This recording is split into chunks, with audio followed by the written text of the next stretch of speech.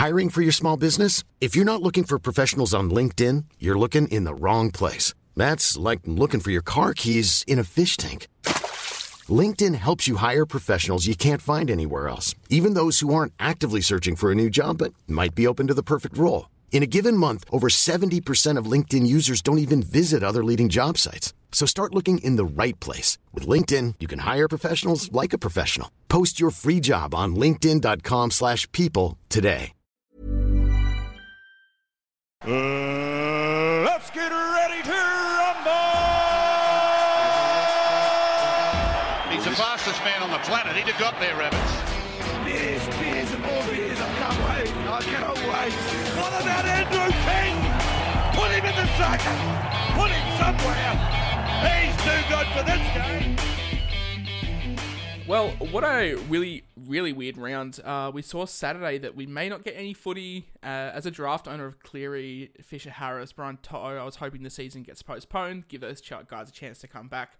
But recently, over the last couple of weeks, we've been joined by different members of the community.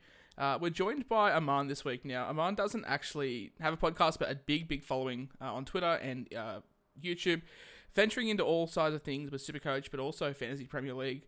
But definitely knows his Supercoach well, back to front. Ranked 2700th this year so far, so flying. So yeah, give a warm welcome for Aman. How you going, mate? Hey, Whisperer, it's good to join you. I love listening to your podcast, nice and short and sweet. So yeah, thanks for having me on.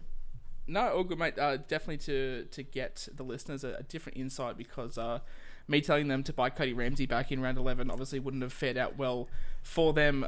Mate, I know we'll run down the games this week, but straight away, you VC'd Cody Walker, 151, looking swell. Never ever vice-captain looped before. You're asking me all weekend if this is how you do it, blah, blah, blah. You pulled the trigger on it, and then to see Teva come out and put on 224 with potential updates to come. Lesson learnt, maybe never ever loop again. Yeah, never ever loop, or just never bet against Tommy Turbo. He's just that much of a freak, to be honest. Yeah, I mean, I told on my YouTube video as well, Tommy Turbo is the best captain this week, and then I see Cody Walker get 151, and I'm thinking, I've got a perfect 17, so it was the best week potentially for me to do a loop, and I thought, yeah, why not just do it, bank the points, and yeah, watching that Manly game, I mean, you can't even be happy having just Tommy in your team, because the high captaincy he had just meant I was probably going to see red arrows now. So yeah, lesson learned, don't bet against Tommy. It's one of those things. I mean, it's fantastic in hindsight. You did have a free loop, so there was no AE for you. But yeah, I mean, it cost you, 75 points potentially. So it's not the end of the world, because the 75 point swing isn't too much. I think at this stage of the season, you might lose a couple of ranks, but not be too upset. But yeah, Tommy Turbo, it's simply incredible what he's doing, considering it's not really in 80 minutes either, is it? No, it's exactly. He was taken off the last 10 minutes, which, to be honest, I mean, it's weird saying, he's in my team. I would want him out for the full 80, but I was more than happy to see him get an early shower. And yeah, it's just ridiculous. No goal kicking as well, which is pretty unbelievable. He's just setting up tries, scoring them off his own. He's just doing everything. Yeah, like no disrespect, Nathan Cleary, but we think of the performance he put up against the Titans. I think he kicked everything that day, had a hand in a couple of tries, also scored some himself. But yeah, the fact that Turbo does it without the goal kicking, which probably, even if he was a mediocre goal kicker, let's say he's striking at 70%, that still probably adds, I would say, another 20 points, 25 points a game. Just off the back of those goal kicks. It's incredible. Mate, look, we've got you on to do the roundup. As the listeners know, we go through the games top to toe, break them down, work out who sort of stood out for us, who sort of floundered a little bit, whether some trades have popped into our minds. Now myself, I've got no trades left in the bank. I know that you're not doing too well either, but you've still got a few up your sleeve to plan for the run home. The Roosters defeated the Parramatta Eels 28-0. Parramatta without Mitch Moses. Look, a lot of people love to bag him, but I think he's definitely the steady hand for this Parramatta side, and they're just not looking the same without him. They could potentially even miss top 4. Yeah, definitely. That's one of the main points I was going to bring up with the Eels, is that they're really missing him. And as you say, I think he gets a lot of flack from the rugby league community, but he really is important for that team. Goal kicking, he sets up tries and just kind of steers the ship for them. And it's been clear that without him in this team, they're just not as good. And yeah, especially with their tough run coming up, they would want him back as soon as possible, because there is a good chance with the way that Manly's going, the Roosters are still fighting hard. The Eels may be out of the top 4, which, given the start of the season they had, is looking pretty surprising. Now, how long did it take you to jump on the Isaiah Papali'i train? Putting out 74 in the weekend, pretty much all in base. Had a few tackle busts, but that's become the norm for him. How long into the season did it take you to realise that he was the real deal? Too long, if I want to keep it short. Basically, when I think it was when Fafita got suspended for a couple of weeks just before State of Origin, that's when I made the switch to Papali'i.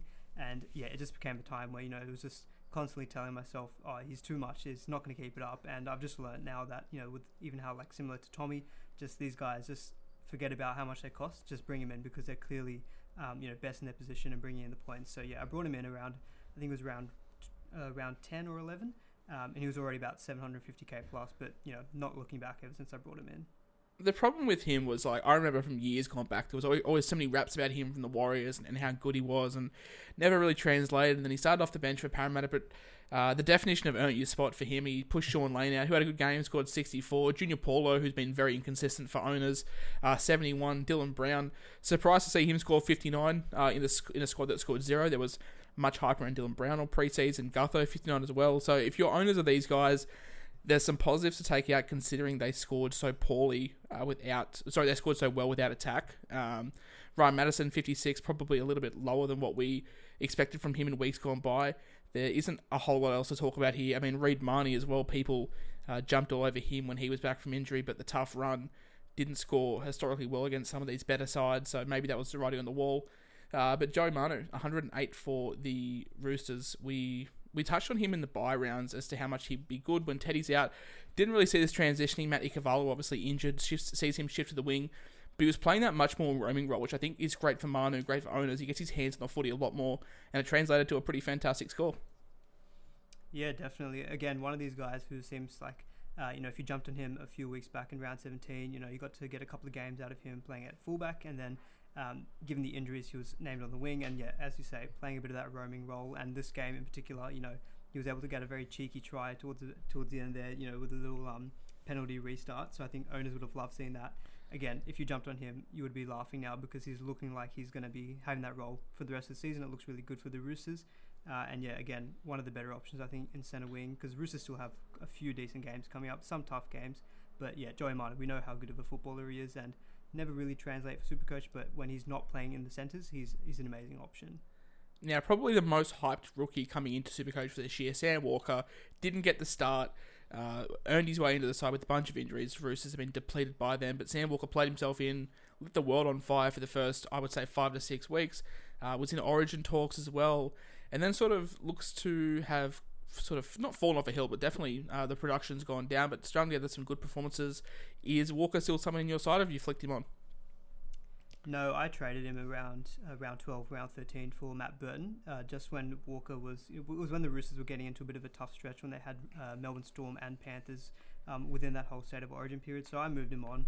But yeah, as you say, he's been doing really well in the past couple of weeks. I think, the dip in form coincided with he had some injury problems and those tough games, but yeah, it looked really, really sharp against the Eels. Given the injuries that the Roosters have got, probably has lost the goal kicking, although he wasn't the best goal kicker, so he's probably losing more points from it than anything else. But yeah, if you've got him in your side, obviously a great option because, as I say, Roosters have still got a couple of good games and they look like they're really putting together a good back end of the season. A guy that I've been very, very high on to be picking up for your centre wings. He's basically the inferior version of Brian To'o, Daniel Tupou. He's safe for a good 40-odd in base, and then obviously when he gets the tries, bumps him up to around 65, which is what he scored in the weekend. I think he's a great addition to people's centre wings that run home. Now that Matt Ikuvalu is out, you would expect that they target the more experienced winger with Tupou. Teddy off the back of a fantastic week last week, back to earth a little bit with a 68. I guess it shows you how good the crop of talent is this year, that Tedesco's averaging, I think, about 82, 83 or whatnot, and that's considered poor for his standards, considering he averaged 93 or so last year. A lot of people had him to go over 100 for the season average. With no Luke Keary, it's a pretty big comparison in terms of the stats. I called for him to be sold back in, I think it was round 4 or 5 when Keary went down, and hindsight's a wonderful thing, but you wish you jumped on that. He just doesn't look the same without Luke Keary, does he? No, definitely not. I think in the past couple of games he showed us just fully what he can do. But yeah, as you say, when Keary is not in the team, the Roosters in general are just not as slick. And he also had some injury problems of his own. He had a concussion. He's had this hip problem. But he seems like he's gotten over that well and truly because he's looking back to his best. And I think if you've got him in your side, I think you definitely will be running with him for the back end of the season. I think I copped, unfortunately, that game against the Dragons where he got like 17 points and I had him captain. That was. Oh mate, so that was the moment my season went downhill. I think it was the Anzac round, and had the HIA, got less than 20, had the captaincy on him, and not great. Yeah, exactly, and I'm a Roosters fan, and I was really pumped for that game. I was really happy to see him captain, and then he gets absolutely clobbered and he's gone, and I was filthy. But that's a bad luck you get in Supercoach, but what can you do about it? But Teddy is still showing that he's a great option, but an 83 average in 2021 probably doesn't cut it, to be honest. Not with the crop of fullbacks we have now, especially after seeing Turbo go as big as he did. Mate, you mentioned you're a Roosters fan. I'm a Tigers fan. This is probably one of the worst losses that I can remember. Nothing against the Warriors, but it was the fact that they're missing half their team, half their best players. But Ewan Aitken in the back row, 128. Who saw this coming? No one. I will admit, I didn't obviously have the cojones to pull the trigger, but I did need a centre wing under 400k this week to bring in Daly Cherry Evans.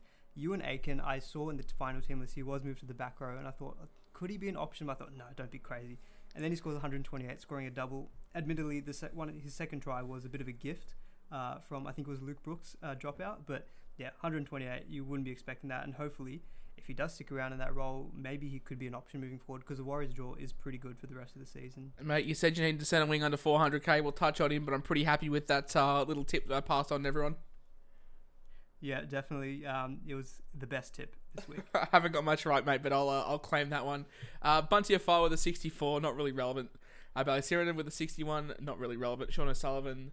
Look, a lot of this was just a grind from the Warriors, apart from Ewan Aitken's huge score. But a man that I was huge on many, many moons ago, but I could never afford him in my side, just with injuries and whatnot. Adam Dewey, 97. Pretty much the better version of Jack Whiten. A ball-running 5'8", that's just dominating, taking the line on. But can also lay a try assist on when need be, and I think sneaky, one of the best goal kickers in the comp.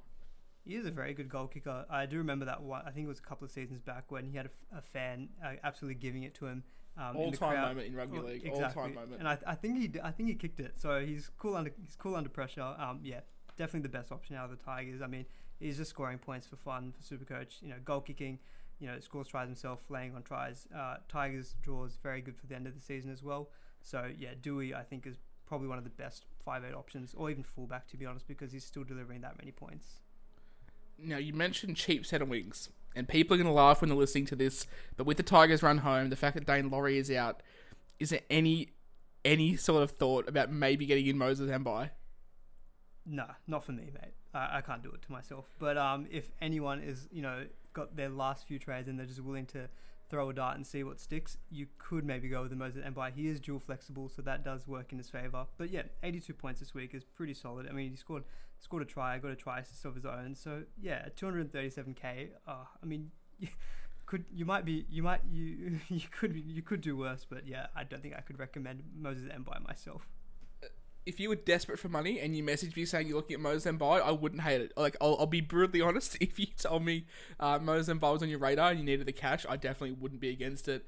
Lucian Leilua with a great score. He's someone that I've been looking at all year, but could just never either have the luxury of not having injuries or the luxury of just getting in one of those matchup guys. It's been one of those years for me where I've just had to put paper over the cracks. David Novaluma, a popular one among the socials this week with a lot of people, 73. Alex Twal back to his 2019 best with a 72. Stefano Utoimakanu, he's been a revelation in terms of footy sense, not so much Supercoach. Scored a couple of tries here or there, but I think with him a light slid under his butt, and he's just really realised that he's a big prop forward and can use his size quite well. Been really happy with his progression the last couple of weeks as a Tigers fan. Yeah, he's been really, really good. He got promoted to the starting prop role just a few weeks back, and I think Supercoach has actually been doing pretty well. Considering I sold him, pre-round 13, I think, to get an upgrade in my front row. I think if you've held him up until this point, he's proved serviceable. If you've just needed a kind of a plug-in front row, he's been scoring around your mid-30s, and then the past couple of weeks, he scored a 90, I think, in round 18. So I think he's been actually doing okay for a front row forward position, which has been pretty barren this season. He's been proving some handy scores, but in real life he's looking fantastic, and he's definitely got that ability to find the try line as well, which the Tigers definitely need. I glossed over him in the Warriors rundown, but Cody Nikorima has to go down as one of the most unluckiest purchases for players in recent memory. I know that he was very, very popular, popularly brought in, a couple of weeks ago. And then he had that hamstring injury that was ruled out maybe an hour before kickoff, and then teams were stuck with him obviously, and then came back off the bench, played a bit of hooker, and look, he was flying high. And with the Warriors run home, you'd expect him to continue, but that has to go down as one of the unluckiest trades of all time.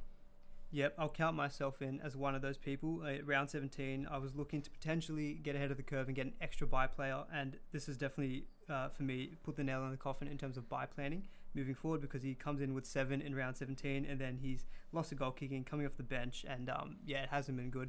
I'm just hopeful that potentially he gets back into the starting lineup, because the Warriors draw is good, but yeah, that definitely was a trade that did not work out for me.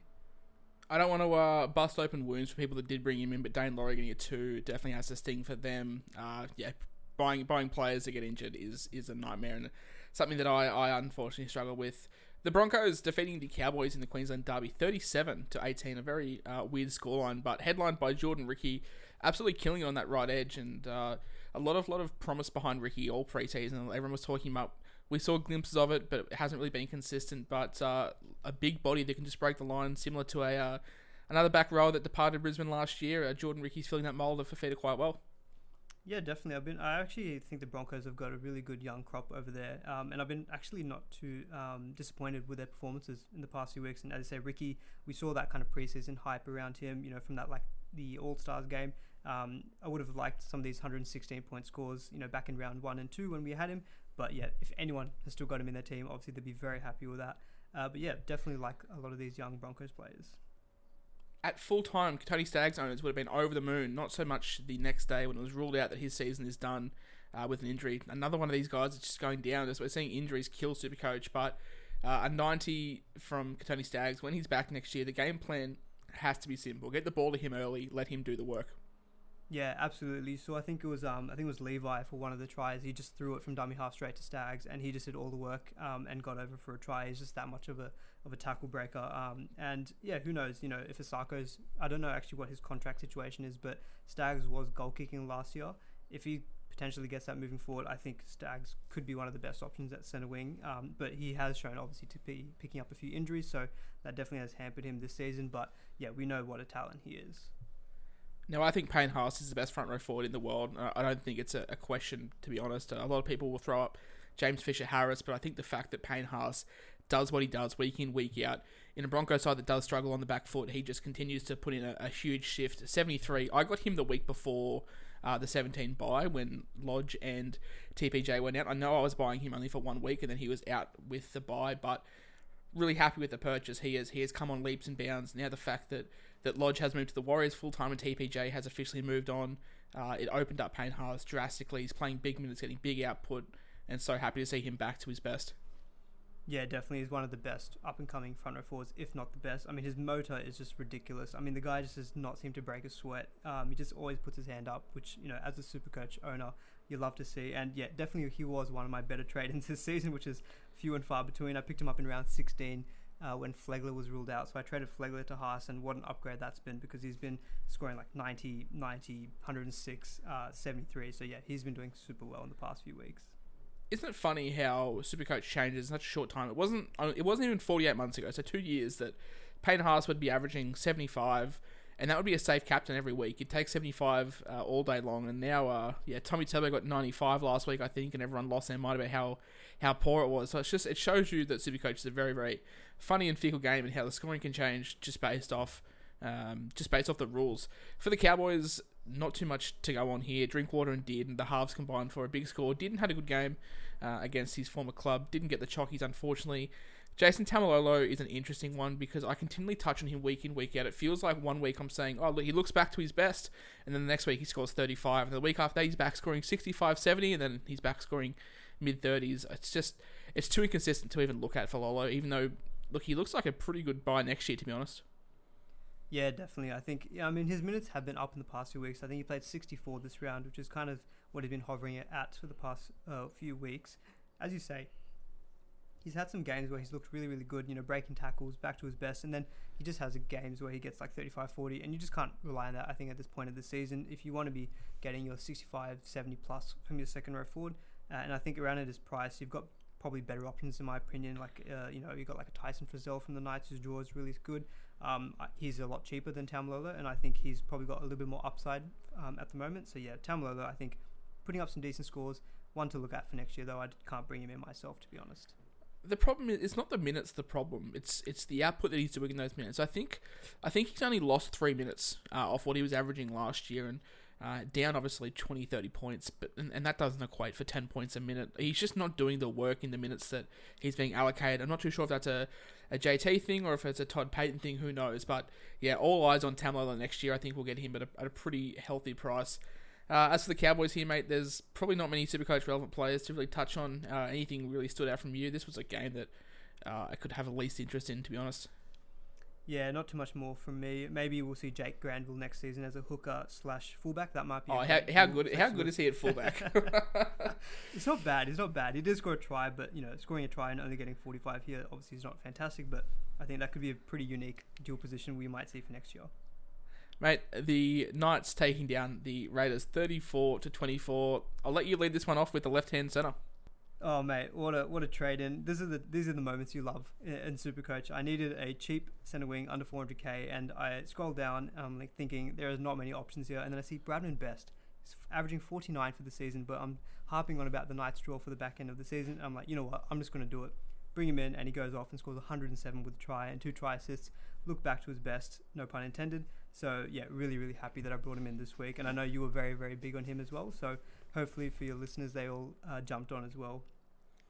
As a content creator, or whatever you want to call us in this community, these are the moments that we really enjoy. I mean, 3 days before this game, I put a Bradman Best player profile out, had all the stats about how the opposition teams concede against left-hand sided attack, and I don't want to blow my own trumpet because I do that plenty on here, but yeah, really happy with this. It's one of those things where it's similar to when I suggested Ruben Garrick back in round 6, and you look at these and they kick off, and it sucks that you don't listen to your own advice sometimes. I'm sure you know that tenfold, but to see Bradman Best get 107, Kalen Ponga feeding him balls, Nari Tuala also another beneficiary of this, 110, 107 from Best, 98 from Ponga. That left-hand side is looking lethal, and as you and I both harp on both our shows, that Knights run home is the best in the comp, and there's big stocks in these boys. Yeah, I was really impressed by the left side attack, and hopefully Pierce is actually back for them next round, so that would make their attack even better across the whole park. So, if you're looking at Ponga, obviously would be a great investment. Tyson Frizzell, someone I mentioned in second row forward. Let me just quickly check what he scored here. 68, mate, 68. In pretty much all in base too. Yeah, exactly. So that's the thing. No real upside there, just purely through work. So if he goes over for a try, at throwing a line break, he's almost getting towards 100. I think that's the kind of upside you're looking for at second row forward for the rest of the season. It's pretty low owned at only 5%. So really like him, and I think, not a bad time to be getting on the Knights players if they're able to get their full spine back and healthy. One of those 5% was myself. I picked him up this week. Yeah, as I said, I'm really happy with the 68. There is big upside there. He's someone that I always look to for end of season. For some reason, he just statistically performs well for the run home. I remember last game for the Dragons, I captained him. He went over for 2 tries, and that was 130. As a second row captain, so 260 isn't too bad. For the Raiders, mate, Josh Papali'i off the bench. Ricky's giving him a bit of a spell. Seems to be working for him. Jordan Riper, another one that I touched on. Are you enjoying the move for him at fullback? He scored, I think he scored around 100 last week, 81 this week. Yeah, I think the move to fullback is definitely working for him. He's a lot more involved in the attack, and he's always been a good tackle breaker and good runner of the ball. But yes, was able to get a try assist in this game. So yeah, 81. I think he was a great purchase this round. There is Bailey Simonson coming back soon, but I think Rapana's been playing well enough that he should hopefully stay at that fullback spot. So I think for any owners or potential buyers, I think if he stays at fullback, he's still a good option because he's still relatively cheap. I think Sabs and I touched on him about 3 weeks ago, and I said that he could be a sneaky good pickup solely to play in your head-to-head games based off matchups, but he's looking more and more like a genuine option to have as a 5th or 6th centre wing, so happy with the output from him. Scrolling down, there isn't a whole lot to talk about here, a lot of sort of mid-60s, early 70s, a couple of 50s. We scroll all the way down to 39. Corey Hadawiranira, the fall from grace finally happened. He got hooked as well, which is not a good sign for owners. Yeah, definitely. I am one of those owners. I was a bit late on jumping on CHN, but I was able to get those really nice scores in the past fortnight where he got like 120 and 80. But yeah, 39, definitely one of his lowest scores. And yeah, there's always been that question mark, I think, his role in the team moving forward. And yeah, not good to see him get hooked. He was missing tackles, but hopefully, Ricky puts his faith in him and he can come out next week and do a lot better than that. Mate, as a Roosters fan, seeing the Storm succeed is obviously never a good thing for you, but you've got to respect the greatness that this club is putting on. I'm a huge fan of the Melbourne system, a huge fan of the Melbourne Storm. I always post about them, and it seems like they attract a lot of negativity. I think a bit of tall poppy syndrome going on here with the Storm. Yeah, definitely. I think if you're a true kind of rugby league fan, you can't do anything else but respect the Melbourne Storm. They lose that much quality over the years in, Slater, Cronk, Inglis, Folau, Smith, and they just seem to never go away. Always hovering around the 1 and 2 position in the ladder and always competing for grand finals and premierships. They're just that quality of an organisation, and yeah, I think I would have to say that people who are mad at the Storm, yes, they potentially have some tactics people don't like, like how they had the wrestle and everything, but they just know how to win, and I think it's probably a little bit of jealousy in my opinion, because they're a quality organisation who provide good Supercoach players for us as well. A lot of the jealousy also comes from particular Penrith fans, I've noticed as well, and very ironic. But mate, look, I've got a couple of followers that messaged me saying that with the Jesse Ramian being ruled out late, Dean Eremaya stepped up as their AE, and I couldn't think of a better AE to have this round. 89 from him. Another one of these guys that I don't like because of the fact they don't do any work and then fall over for tries, but that's the way Supercoach is going this year. Guys like Alex Johnston, Josh Adokar, these guys don't have huge bases but just fall over the try line and rack up the points, and Dean Eremaya, I think, had a hat-trick from memory, and if he was your AE, you're definitely loving life, aren't you?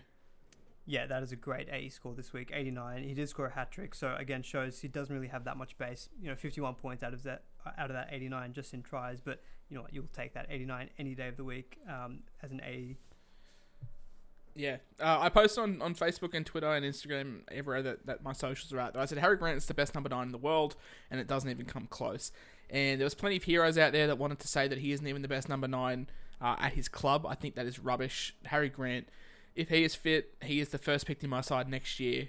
Considering how barren Hooker is, I understand you got Turbo, you got Cleary, whatnot, but just how slim Hooker is, I can't pass up Harry Grant for 2022. 100%. In my opinion, he is also the best hooker in the competition. One of my favourite players to watch. It pains me as a New South Wales fan, but seeing him last season debut for Queensland, he was so good. It's really hard to see, knowing that he's going to be there for the next year. Pains you as a New South Wales fan, mate. Try being a Tigers fan after having him last year. There was like that slimmer of hope that he'd like backflip and join us full time, but not to be. He is a sensational talent, and he just seems to pump out scores. Whether he's coming off the bench, whether he's starting, whether Bellamy's giving him 20 minutes or playing him 80, whatever. Like the bloke is just an absolute talent. He did it last year all season. He's doing it again this season. Has been struck a little bit by injuries. I think New South Wales fans were thankful there was no Harry Grant Origin this year. I don't think he would have made that much of a difference, but definitely footy sides are better with him on the field. Yeah, he's just unbelievable talent. As you say, I think he's that much better at hooker position than anyone else. I think you really have to try to make sure you get him from round 1 if he's fit and healthy, because there's just no one else like him at that position. Now, at full time, Jerome Hughes had about 95, and as a non-owner, you always pick apart these players and you watch them and death ride them, but I couldn't for the life of me see how he had 95, and updates happened, and he was back down to 69. Bit of a swing there. It's happened for the last couple of weeks with Jerome Hughes. Obviously, you were tossing up between DCE or Hughes and whatnot. You went DCE in the end. Hughes, look, he's had some fantastic scores this year, but for some reason, maybe it's a psychological thing. I could just never get behind the idea of buying him. Yeah, for me, I think the reason I went DC, as you mentioned, I think it was purely just a little bit of ownership. I think at this point of the season, I've been lucky enough to have a few trades left, so I thought I'd be able to swing a little bit more at the fences and go for the lower owned option, because Hughes is pretty highly owned now. I think it's around 26% of the game. And I know that he's obviously an amazing option and is consistently putting out scores above 65, 70. For me, the question mark was again just about health, because he had that kind of calf issue, and with the Melbourne Storm, we know that they're, that deep of a team that they're able to probably rest some of their players. So that did concern me, in that I've already got enough injuries in my team. The last thing I want is players getting rested. So I went for DCE, who hopefully, with Manly pushing hard for the top 4, they will keep him playing for the rest of the season. But yeah, massive down date, as you say. I think he lost a try assist for Eremaya when he put the kick up. Can't remember quite the events that happened, but yeah, as a non-owner, I'm happy enough to see that his score got downgraded. I think that may have been the one where he put the kick up, Adokar came down with it, and then Adokar put the kick up crossfield for Eremaya. Mate, Pappenhausen, Hines. If you're an owner of both those, this has to be sort of your worst nightmare come to life, isn't it? Yeah, definitely. I mean, I think I checked the minutes, and I think Hines played about 48 and Pappenhausen 46 or something similar. They basically played the exact amount of minutes. Hines came on in the last 10 to kind of replace Hughes and play a little bit in the halves. But yeah, it looks like Pappenhausen, when he's on the field, he will be goal kicking. So, that definitely is not good for Hines. But with Pappenhausen coming off the bench, it's not good enough for him either. So yeah, it's really not beneficial for the pair of them. I think if you've got Hines, I mean, with most people probably having injury problems, trade problems, the fact that he's playing some minutes is probably better than nothing. And I think, if he's on the pitch and, Pappenhausen's off, he will goal kick. So I think for me, Hines is probably an indefinite hold for the rest of the season. I mean, he's very expensive, so you can do a lot with the money. I think if you've got a few trades saved, you could do something with Hines. But for me, potentially if the Storm rest in, the final round of the season, Hines might get another full 80 minutes. So for me, yeah, he's an indefinite hold, but it's unfortunate with the way that it's playing out at the moment. Maybe in this week we might see Pappenhausen getting back to the starting number 1 role. Yeah, I agree 100%. I think if you've got less than 3 trades, it's just you're gonna see a big dip in price, but you just got to hold. And if you can get your 50-60, cool. If Hughes is out and he plays half, awesome. Mate, after he scored 150 or something, he single-handedly won the game for Panthers a couple of weeks ago. I called Matt Burton the biggest trap of 2022. What are your stances on him at the Bulldogs next year, considering his price is going to be probably over 500k, and I just can't get behind a Bulldogs half. Yeah, it's pretty hard to invest into a Bulldogs player for 2022, just given how that they've been going. And I've been preferring Burton actually playing in the centres as opposed to the halves. He's got a good kick on him. And he's able to find the try line, but I think when he runs really good lines, so I really like him at centre wing. It probably isn't going to be someone I'm going to be going for. I mean, the Bulldogs have recruited quite a few players, so that might help. They've got some recruitment in the forwards and also some decent backs. So I think for me, he might be a case of, wait and see how he goes in the first few rounds. If he kills it, obviously you can jump on him. Just don't know if I'll be starting with him though. I'm Sandra, and I'm just the professional your small business was looking for. But you didn't hire me because you didn't use LinkedIn Jobs. LinkedIn has professionals you can't find anywhere else, including those who aren't actively looking for a new job, but might be open to the perfect role, like me. In a given month, over 70% of LinkedIn users don't visit other leading job sites. So if you're not looking on LinkedIn, you'll miss out on great candidates like Sandra. Start hiring professionals like a professional. Post your free job on linkedin.com/people today. Round 1. I can't get behind another Bulldogs half. After I said all preseason that Kyle Flanagan would average 65 plus, and we saw how that has gone. For the Panthers, there isn't a whole lot here to talk about. I mean, Scott Sorensen's got a try for a 66, as we said, Matt Burton with a 62, but not too much to be going on here. Who is your tip to win the grand final? Oh, surely it has to be the Melbourne Storm, right? I think, they haven't even been playing at full strength for the past month and a half. They're on a 16-game streak, I think it is. And I think Penrith, it's pretty obvious that without Cleary, that this team is not going to win the competition, in my opinion, because the Storm can seem to lose their starting halfback or starting fullback, and they can still win games pretty comfortably. Penrith, it's all resting. Starting 9, starting fullback, starting winger, starting lock. I mean, yeah, I don't want to upset Penrith fans here. I'm sure you don't either, but... And I don't want to have any bias towards them, but I just think this Melbourne Storm side is so much better than the rest. And Melbourne played shocking. I thought they played really, really not great footy on the weekend. And I understand that there's no Cleary, there's no Appy, there's no To'o, there's no Isaiah Yeo, there's no Fisher Harris. Like you can give me all these names, and I understand it completely. And you can tell me that Penrith beat the Storm and the Eels beat the Storm, and I just can't see this Melbourne Storm side losing another game between now and the grand final. Look, I want to be proven wrong. I don't want to see Melbourne succeed. Trust me. It's funny to see the top team suffer. Don't get me wrong, but it'd be such a great redemption story for Ivan Cleary and the Mount Druitt boys and all the juniors at Penrith to lift the trophy. But I just feel if they don't win it this year, what kind of confidence does that send to a young team that's lost 2 grand finals back to back? A lot of their players are off contract at the end of next year. I just worry for this Penrith side that maybe it could all come crashing down within the next 24 months. Well, that's it. I mean, it's so hard to get to a grand final. I think, if they don't win the comp this year, whether it be through, if it's through injuries, obviously that's a bit of a reason that, they might look at to say, it wasn't our year. But that's the thing. When you get to grand finals, they may happen so rare.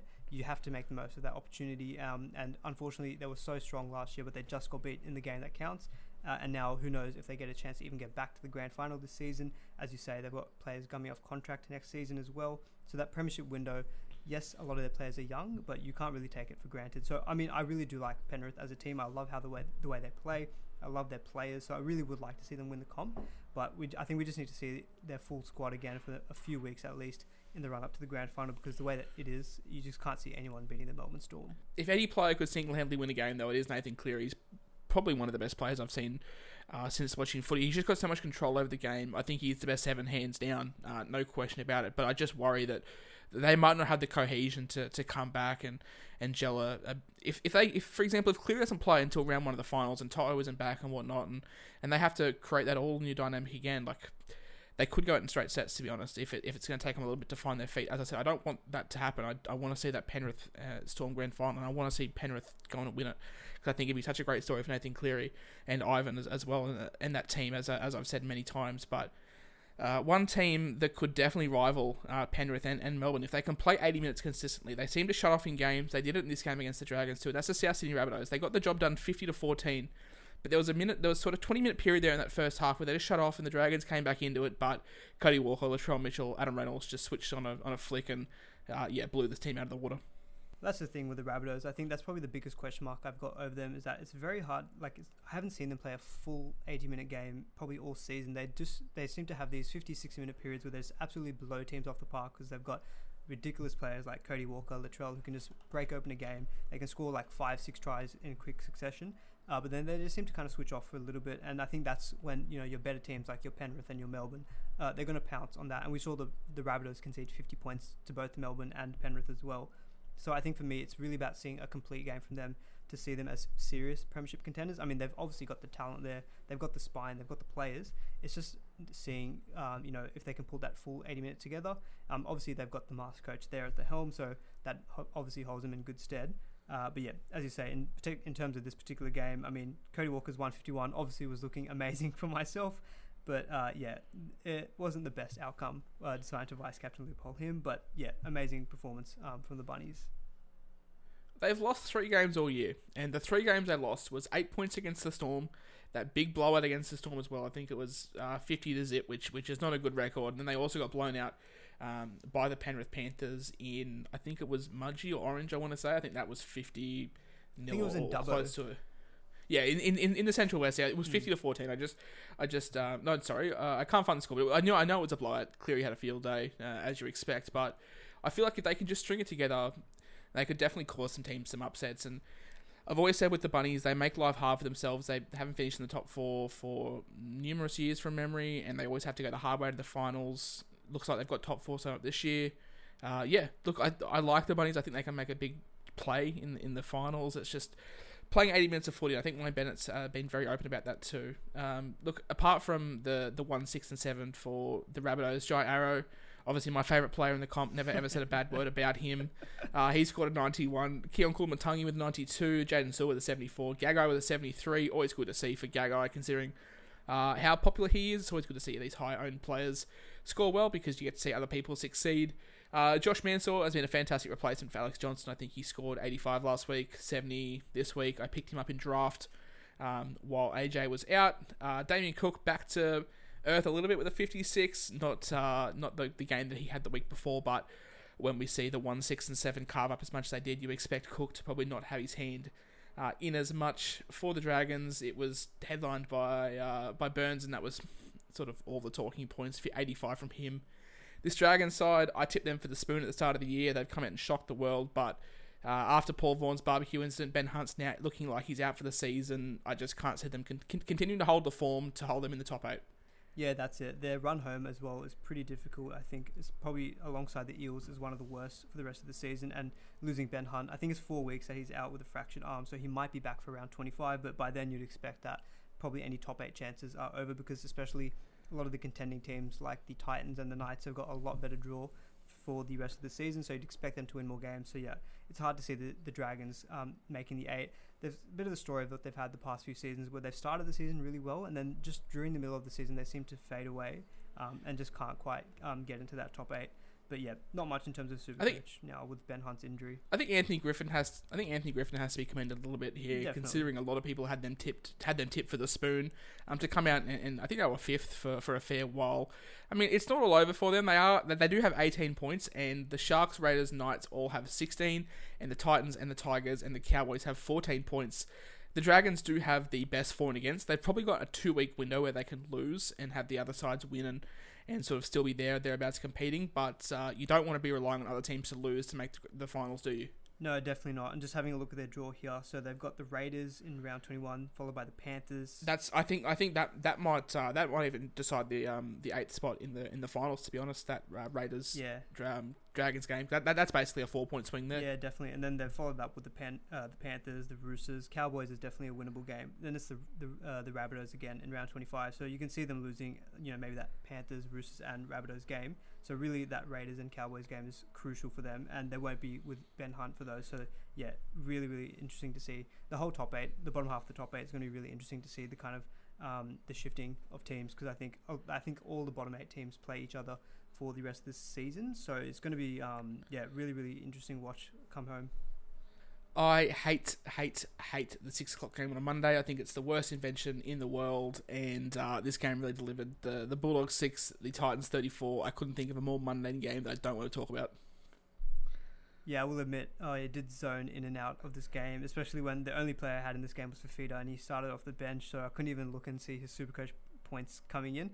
So yeah, definitely zoned in and out. I mean, Titans we know have got a great attack, so they scored 34 points. Bulldogs attack we know is not great, so they only scored the 6. And I mean, the candidates from the Titans actually did well, not the ones that you probably owning.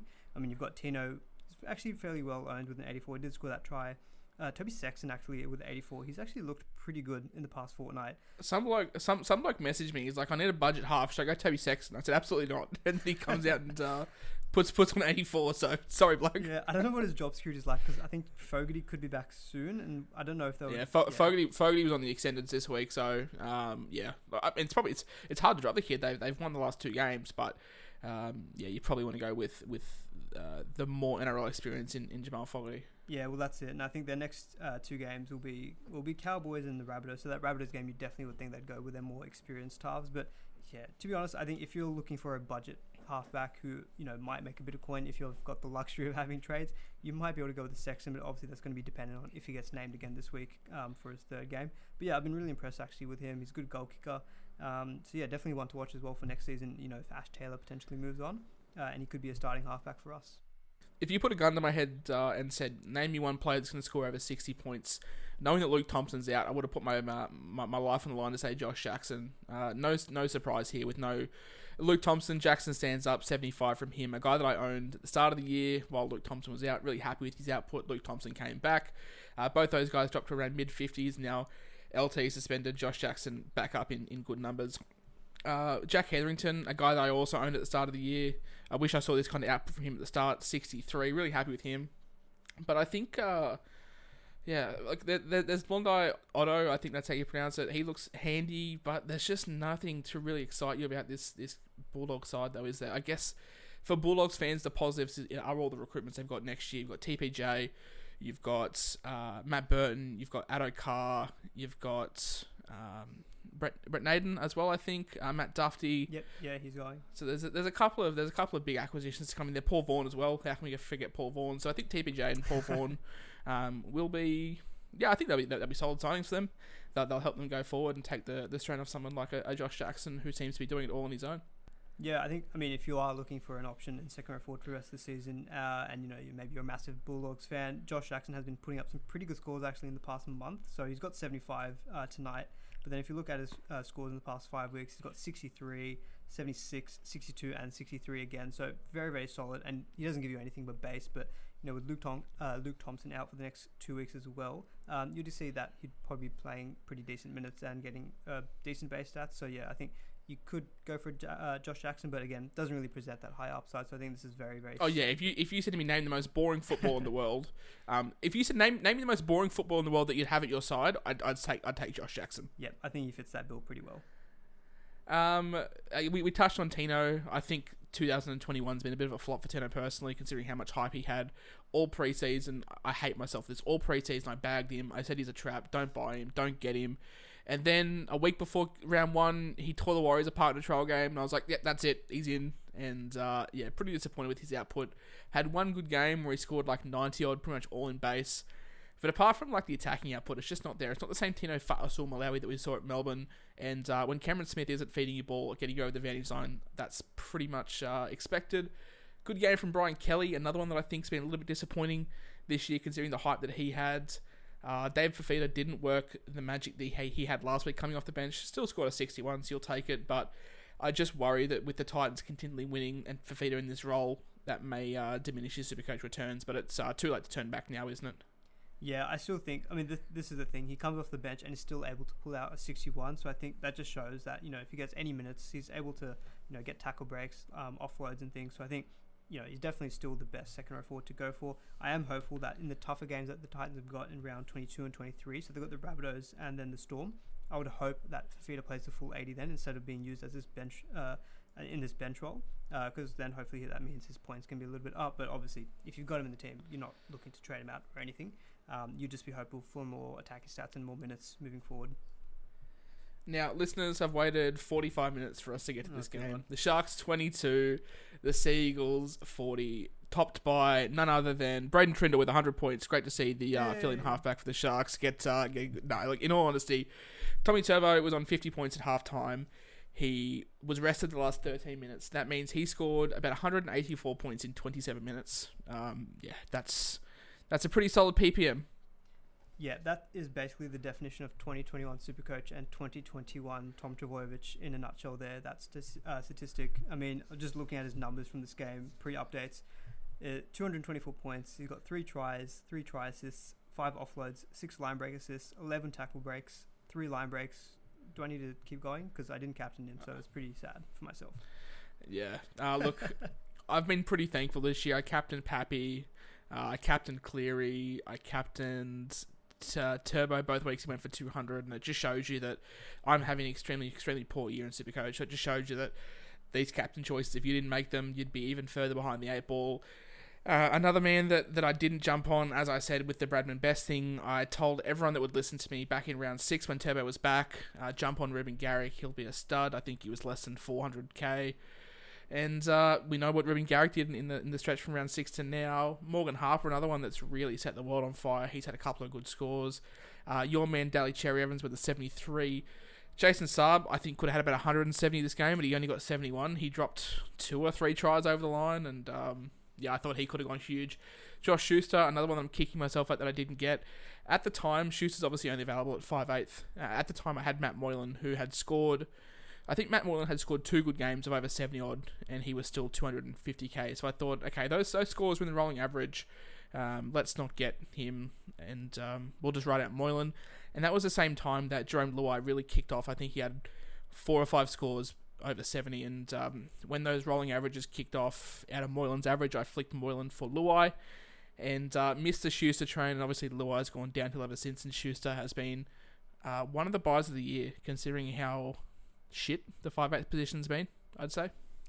Yeah, he's been super, super solid. I've kept him all the way through from like round 2 or 3 when I brought him in. I think I remember trading Jacob Little down for him via Connor Watson, and he's just hung around in my team. Obviously, he had quite a spell with injury, but I thought he was going to be available in round 17, again, by planning rearing its ugly head. But I'm happy I've held, because Manly Jaw's not too bad, and he's been pretty decent in his scoring, and I can't see myself moving him on anytime soon. Obviously, ideally, I'd probably have like an Adam Dewey alongside a Cody Walker, but I'm happy enough with Josh Schuster. He looks the goods. This game, his defense was a little bit of a problem, I think, in this game down his edge, but we know that he can deliver attacking stats for fun. So yeah, 61 is pretty much kind of what he gives you so far this season. So yeah, pretty happy holding him probably for the rest of the season. I don't want this podcast to turn into a Whisperer Told You So segment, but look, I've got a lot of things wrong this year, but one of the things I did advise people on was to stay away from Carl Lawton. He scored, I think, 3 scores of 70. And I think the fact that he was available at hooker, everyone jumped on him and everyone thought, oh, let's get Carl Lawton in. But looked at the waiver, not the waiver wire, we looked at the injury list and we saw that Schuster was out, we saw that Curtis Sirenin was out, we saw that I think Jack Kosecki was still out. There was a couple of other guys there as well, Sean Kepi. Like, there was plenty of guys here that Lawton was going to lose minutes to. Obviously he had the injury, which sucked, but I still don't think that was going to change his output at all. And another one is Hanwell Olakau'atu. I think a lot of people got caught up in the 3 or 4 week attacking spell that he had where he was just getting try after try after try.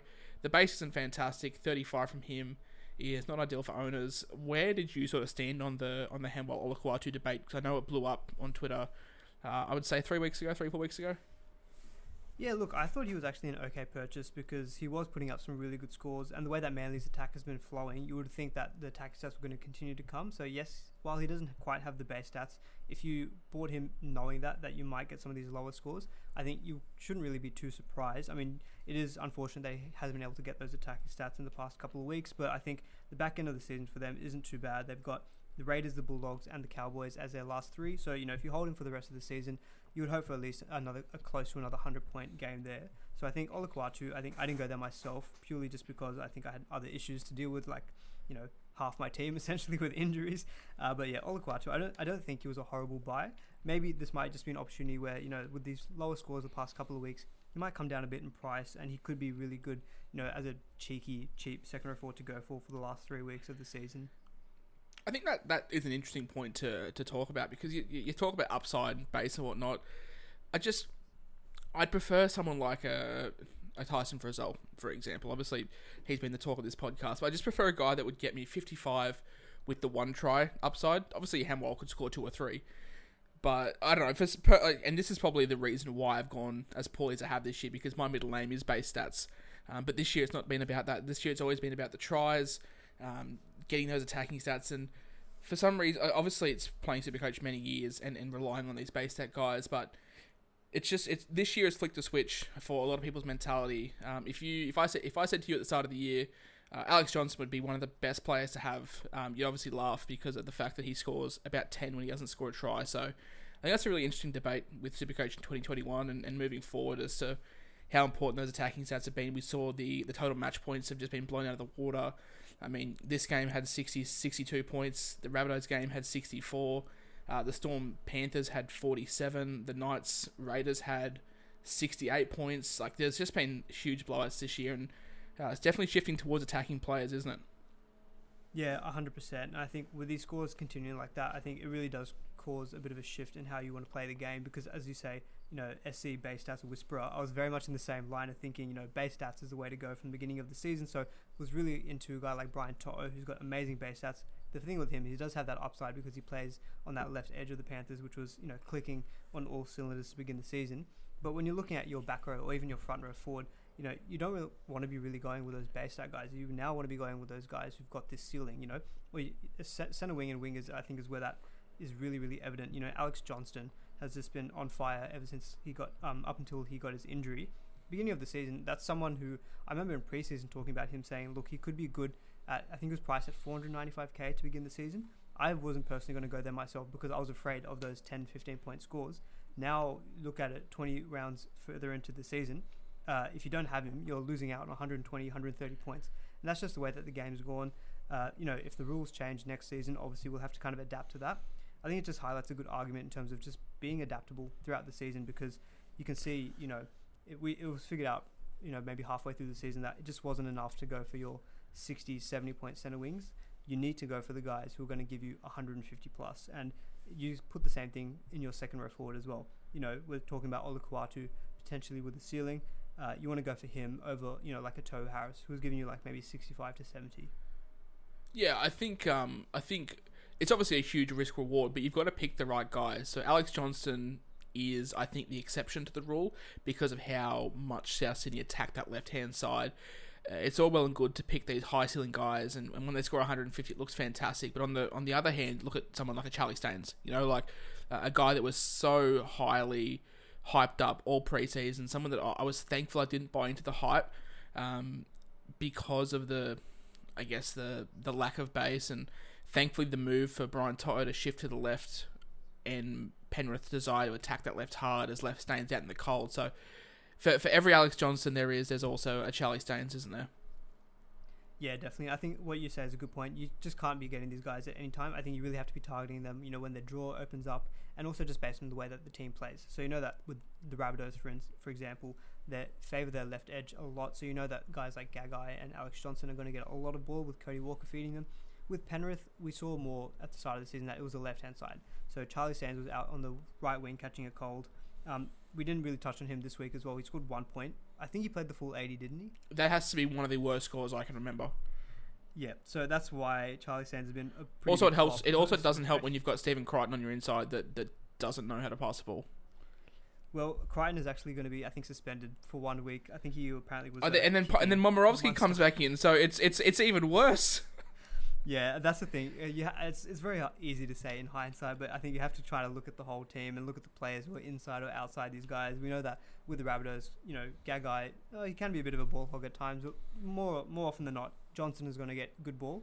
Staines, on the other hand, though, is, Cleary on the right, Cleary's playing. He will throw to Capewell, throw to Momirovski or, Crichton, and not much is getting past those guys, to be honest.